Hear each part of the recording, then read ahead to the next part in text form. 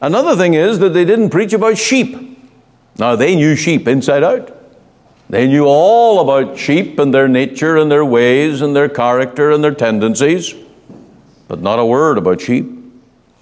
Nor did they preach about the great light which they saw, and that would be a phenomenon in itself, this wonderful light that shone around, but not a word about the light. Nor did they speak about their journey from the hillside where they were keeping sheep to the town and back again. Not a word. Welcome to Let the Bible Speak. This is Ian Gallagher, and I appreciate you joining with us as we minister the Lord's Word today. And we'll be looking at the faith of the shepherd, preaching the newborn Christ. We have a hymn, Hark the Herald Angels Sing, and I want to just read to you about John Fellows, one of the best-known Baptist poet-songwriters. His hymn, Jesus, Mighty King of Zion, Thou alone our guide shall be, Thy commission we rely on, we would follow none but Thee. As an emblem of Thy passion and Thy victory o'er the grave, we who know Thy great salvation are baptized beneath the wave. Fearless of the world's despising, we the ancient path pursue, buried with our Lord and rising to a life divinely new. John Fellows is par excellence the Baptist hymn writer. Altogether, he wrote 55 hymns on believers' baptism, some of which were well known in former days and often sung at baptismal services. Fellows was quite a voluminous writer. He wrote an elegy on the death of Whitefield and another on the death of Dr. Gill. Perhaps his most unusual work is his History of the Holy Bible, attempted in easy verse in 4 volumes. This begins, The great Jehovah held his throne in glory and in bliss unknown, before he gave creation birth, or spread the skies, or formed the earth. John Fellows was no mean poet. All that is known of him is that he was a poor shoemaker, like William Carey, and that he probably lived first in Broomsgrove and later Birmingham, being a member of the particular Baptist churches there. His pastors at each place would have been Rosendale Valley men, James Butterworth, one of the 4 brothers who were all pastors, at Bromsgrove, and James Turner, Cannon Street, Birmingham, followed by another man from the valley, Henry Taylor. This was the chapel where, soon after Fellows' death, the seraphic Pierce, Samuel Pierce, became minister. An interesting account of a baptism at Bradford-on-Avon in the mid-19th century shows how the baptismal hymns of John Fellows were widely used. The 3 verses are from his Dear Lord, and will Thy pardoning love embrace a wretch so vile. The following extract is from Lydia and Philip by William Hawkins. On arrival at the river, some 12 or 1400 persons had assembled, and just then, as the old church clock was striking 8, their usual time for baptizing, the pastor, attired in a black gown for the occasion, was seen coming under the old archway, having on his right hand one of the deacons, and on his left Mr. T, clad in a black gown too, for the purpose of walking into the water to remove any stones that may have been thrown in, to ascertain the depth, and also to render any assistance needed. After these followed 14 couples, one of each being a candidate attired in a light-coloured woolen dress, if a female, and her friend attending with her. The male candidates being clothed in black dresses, each accompanied by a friend to wait on him. In this order they slowly approached the river bank, when the worship began with a hymn of praise, and an address and prayer. Another hymn was sung, containing the following words: Hast thou the cross for me endured, and all its shame despised? And shall I be ashamed, O Lord, with thee to be baptized? Didst thou the great example lead in Jordan's swelling flood? And shall my pride disdain to the deed that's worthy of my God? Dear Lord, the ardour of thy love reproves my cold delays, and now my willing footsteps move in thy delightful ways. On the singing ceasing, the pastor took one of the candidates by the hand and said, Let us go down into the water together, my brother, in honour of the Lord, who died to save. the agonies of whose death was a saving baptism for us. If thou believest with all thine heart, thou mayest, saith the sacred word. And this qualification thou hast manifested to the satisfaction of many. I therefore baptize thee, immerse thee, bury thee in the name of the Father, and of the Son, and of the Holy Ghost. So saying, he gently put him under the water for an instant, and in that instant the singers sang, Hinder me not, ye much-loved saints, for I must go with you. On this Christmas week, we want to extend our best wishes to all our listeners, and we thank you for your fellowship and for your support through the year. May the Lord bless you, your family, and answer prayer for you over this Christmas week. May God draw near and bless your soul. Now we move to the singing of Hark the Herald, Angels Sing.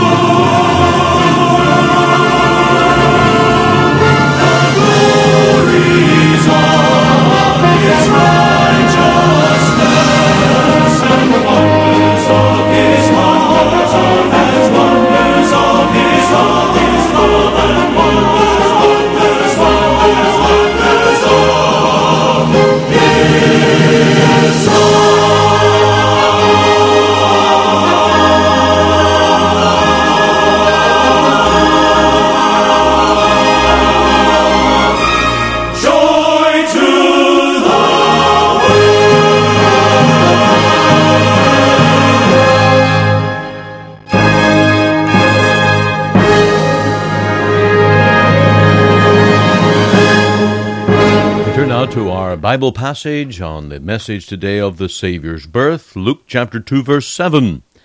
And she, that is Mary, brought forth her firstborn son, and wrapped him in swaddling clothes, and laid him in a manger, because there was no room for them in the inn. And there were in the same country shepherds abiding in the field, keeping watch over their flock by night. And lo, the angel of the Lord came upon them, and the glory of the Lord shone round about them, and they were sore afraid. And the angel said unto them, Fear not, for behold, I bring you good tidings of great joy, which shall be to all people. For unto you is born this day in the city of David a Saviour, which is Christ the Lord. And this shall be a sign unto you, ye shall find the babe wrapped in swaddling clothes, lying in a manger.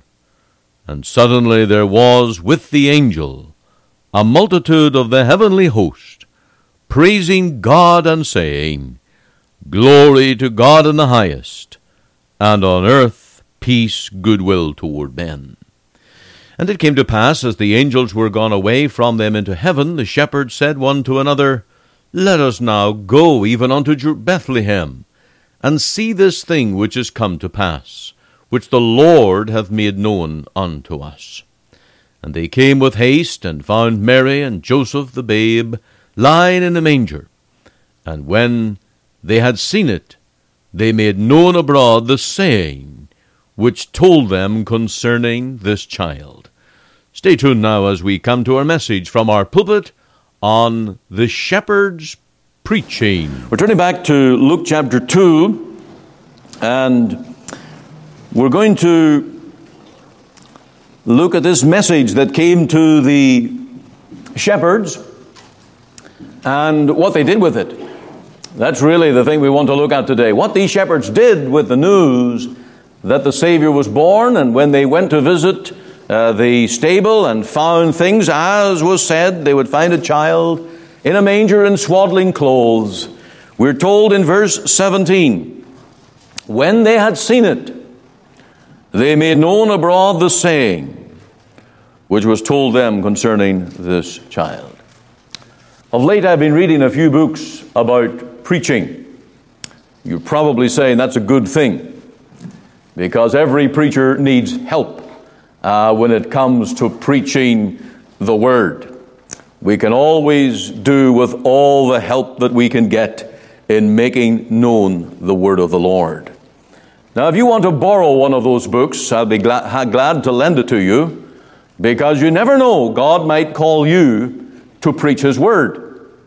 And I'm thinking of that because these shepherds, they were the most unlikely candidates to become preachers of the glorious gospel. These were shepherds, hillmen, busy about their agricultural tasks. And yet suddenly and wonderfully there was thrust upon them the urge, the sense of duty and calling to make known the news that the Lord Jesus was born. I hope that you can do that this Christmas. You may not want to come up and preach here in this pulpit, and others may not want you to come up either. But you can preach in many locations, and there's many ways of spreading the news that there is a Savior that has been born, especially if He's been born into your hearts. But as a way of introduction today, I want you to note here what these shepherds did not preach. And that's a good thing, because there's an awful lot of rubbish that's preached in pulpits. A lot of things that really have no relevancy whatsoever. I want you to notice that their message was not about the angels. Now, they did see angels. They had an amazing experience with angels, but that was not the subject of their sermon. They didn't preach about these strange creatures made visible and manifesting themselves to them there. No, there's a lot of people, and it seems to be their Christianity is all about angels. That's tragic. Another thing is that they didn't preach about sheep. Now, they knew sheep inside out. They knew all about sheep and their nature and their ways and their character and their tendencies, but not a word about sheep. Nor did they preach about the great light which they saw, and that would be a phenomenon in itself, this wonderful light that shone around, but not a word about the light. Nor did they speak about their journey from the hillside where they were keeping sheep to the town and back again. Not a word.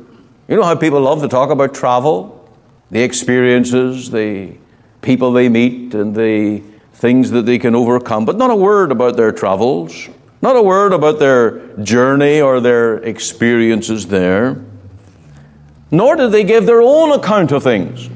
Because if you look at verse 17 very carefully, it says, when they had seen it, they made known abroad the saying. The saying. You see, they didn't make up their own sermon. No preacher should. I'm not here today to give you my own opinions or something I think you should know. I'm here to preach what God has said in His Word. That's what preachers are to do. And it was all concerning this child. Did you see that at the end of verse 17? Now, if you don't see that, the sermon will not work for you today. I want you to read that. In Luke chapter 2, verse 17. They made known abroad the saying which was told them concerning this child. And now we can begin in the school of preaching this morning. Now we've got a starting point. Now, I'm sorry if you feel that you're disappointed that we're taking shepherds as our professors in the school of preaching. That would seem to be very humbling. But let me tell you, these shepherds got it right. And they did it well. And we want to follow their example. And we are to see here that we are to preach the names and the nature of the child. Oh, that becomes a big part of our message. We are told in verse 11, this is all part of the saying, and we're going now to verse 11 to exactly what the angels said to these shepherds. They said, verse 11, for unto you is born this day in the city of David a Savior, which is Christ the Lord. And there you have the names that are given to this child. Now, the essence of this message was that He was the Savior, the one that you need to save your soul, the one you need to bring you out of the broad road to destruction, to bring you into the narrow way that leads to life. Now, God obviously knows that you need a Savior. And the Lord Jesus, the wisdom of God, or the Word as we learn today, He understands that you need a Savior because He came to save your soul. He came to be the Savior of the world. Now, Savior means deliverer. What is it that you need to be delivered from? Debts, a bad bank account, a bad reputation, delivered from the mockery of men? No, there's something much, much more serious than this. It's a little three-letter word, sin, because our Lord came to be the Savior of sinners. Now, He's given the name Jesus, for He would save His people from their sins. Do you use that name? Do you use that name in prayer? I'm not sure if you pray morning or evening. But if you're never using that name, Jesus, in prayer, you're still in your sins. You've never known the mercy of God. You've never known deliverance. You're still on the broad way. Now, also in this, there is the name Christ, which means anointed one, or the sent one. And this is something the shepherds needed to preach. God has sent a Savior. We can't make up our own Savior. And this is where Christianity becomes exclusive. This is where we come into our own. Our Savior is unique. There is none other. This is the sent one. He has been appointed, anointed by the Father to this very work. And that text, John 3:16, for God so loved the world that He gave His only. Now note that, only. His only begotten Son. There's not another. He is the only Savior. Then He's Lord. You'll notice that. In the city of David, a Savior, which is Christ the Lord. That means preeminent one.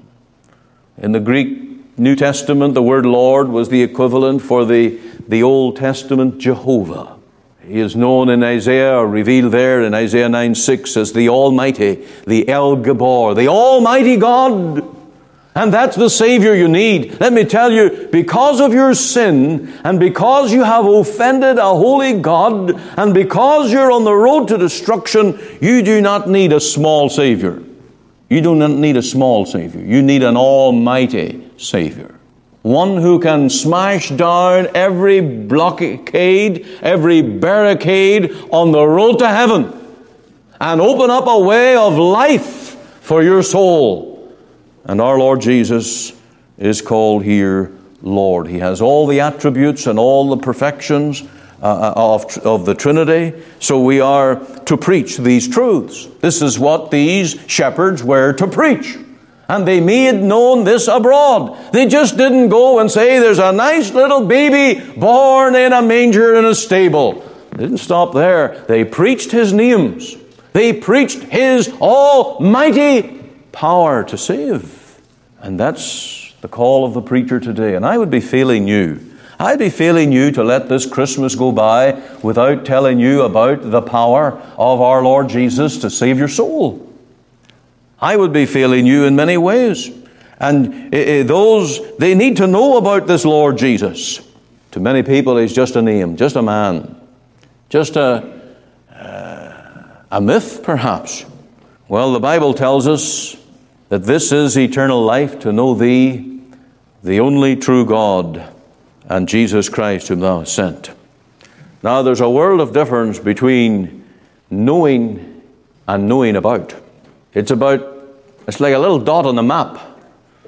And you know, sometimes, have you ever gone on Google Earth and you've zoomed in right on a spot, and it's a little place on the map. And then you go for a drive someday and you drive by that location. I did that thing exactly just a month ago, when I was going to that funeral in Okotoks.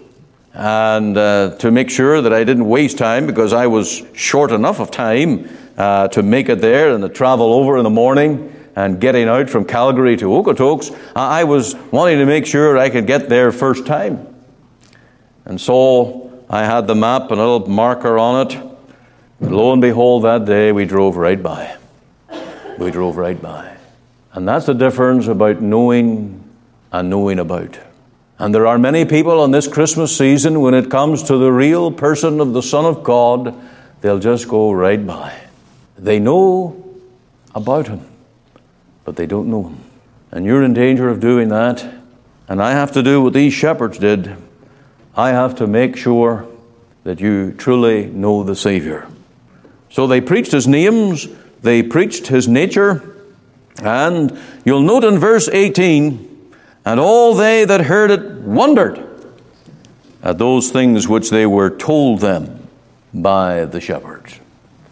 I want you to be thinking today. I want you to be thinking. I want you to come and put your trust and put your hope and confidence in the Lord Jesus. So they preached His names and His nature. They also think we're to preach His birthplace in the city of David. That was an important part of the saying that was given back there in verse 11. For unto you was born this day in the city of David. Now that's important, because according to the purposes and the prophecies of God, He could be born nowhere else. Think on this. The world's a big place. There are many cities, many towns, many corners of the globe. But there was only one place that the child, the Savior, could be born, and it was Bethlehem. Now, this is the case because He was the son of David, and David was the man of Bethlehem. That's where he was born, and that's where he grew up, and that's where he was associated. David of Bethlehem, and the greater David of whom King David typified would be born here as well. And the Old Testament prophets, especially Micah, he prophesied that in Bethlehem of Ephratah he shall be born. It was the only tribe, the only city. And so this is where every Bible student would look. Where will He be born? Do you remember how the Magi came into the city of Jerusalem when they were following the star, and the star disappeared for a time, and they asked the question, where is He that is to be born? And Herod wanted to know too. And he got all the scribes and all the rabbis of the Old Testament prophecies And they came to the definite, absolute conviction that he would be born in Bethlehem. And off the Magi went to look for the Christ child in Bethlehem, because he had to be born right there. Now, Bethlehem is an important place because it means the house of bread. Our Lord Jesus came to be the bread of life, to feed the hungry souls of men. And I'm looking at the faces of many people here today, and you have eaten the bread of life. I can see the spiritual satisfaction that has filled your heart and life by believing on this Savior. He fills your heart, your life, your soul with manna from heaven. He is the bread of life that satisfies the soul. And you can testify today that every other is just a broken cistern. You've tried the world, you've tried money, you've tried materialism, you've tried popularity. They are broken cisterns that don't satisfy your soul. But the Lord Jesus does. And just as he fed the 5,000 in the miracle of taking a little lunch and distributing that food to that vast multitude, there are countless thousands in the world today, and to them the Lord Jesus is the bread of life. He had to be born in Bethlehem, in the city of David.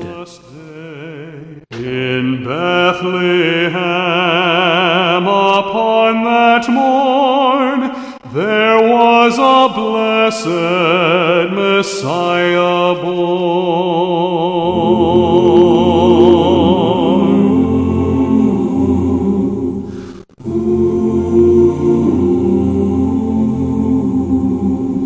Near Bethlehem did shepherds keep their flocks of lambs and feeding sheep, to whom God's angels did appear, which put the shepherds in great fear. Prepare and go, the angel said, to Bethlehem, be not afraid. You are listening to Let the Bible Speak, the radio broadcast of the Free Presbyterian Church in Canada. This is Pastor Ian Gollaher. If you missed part of today's program or would like to hear it again, you can find it archived by program date on our website. Just go to www.ltbs.ca, CA for Canada. There you can read my blog, find my Bible study notes, audio and video sermons, as well as helpful articles.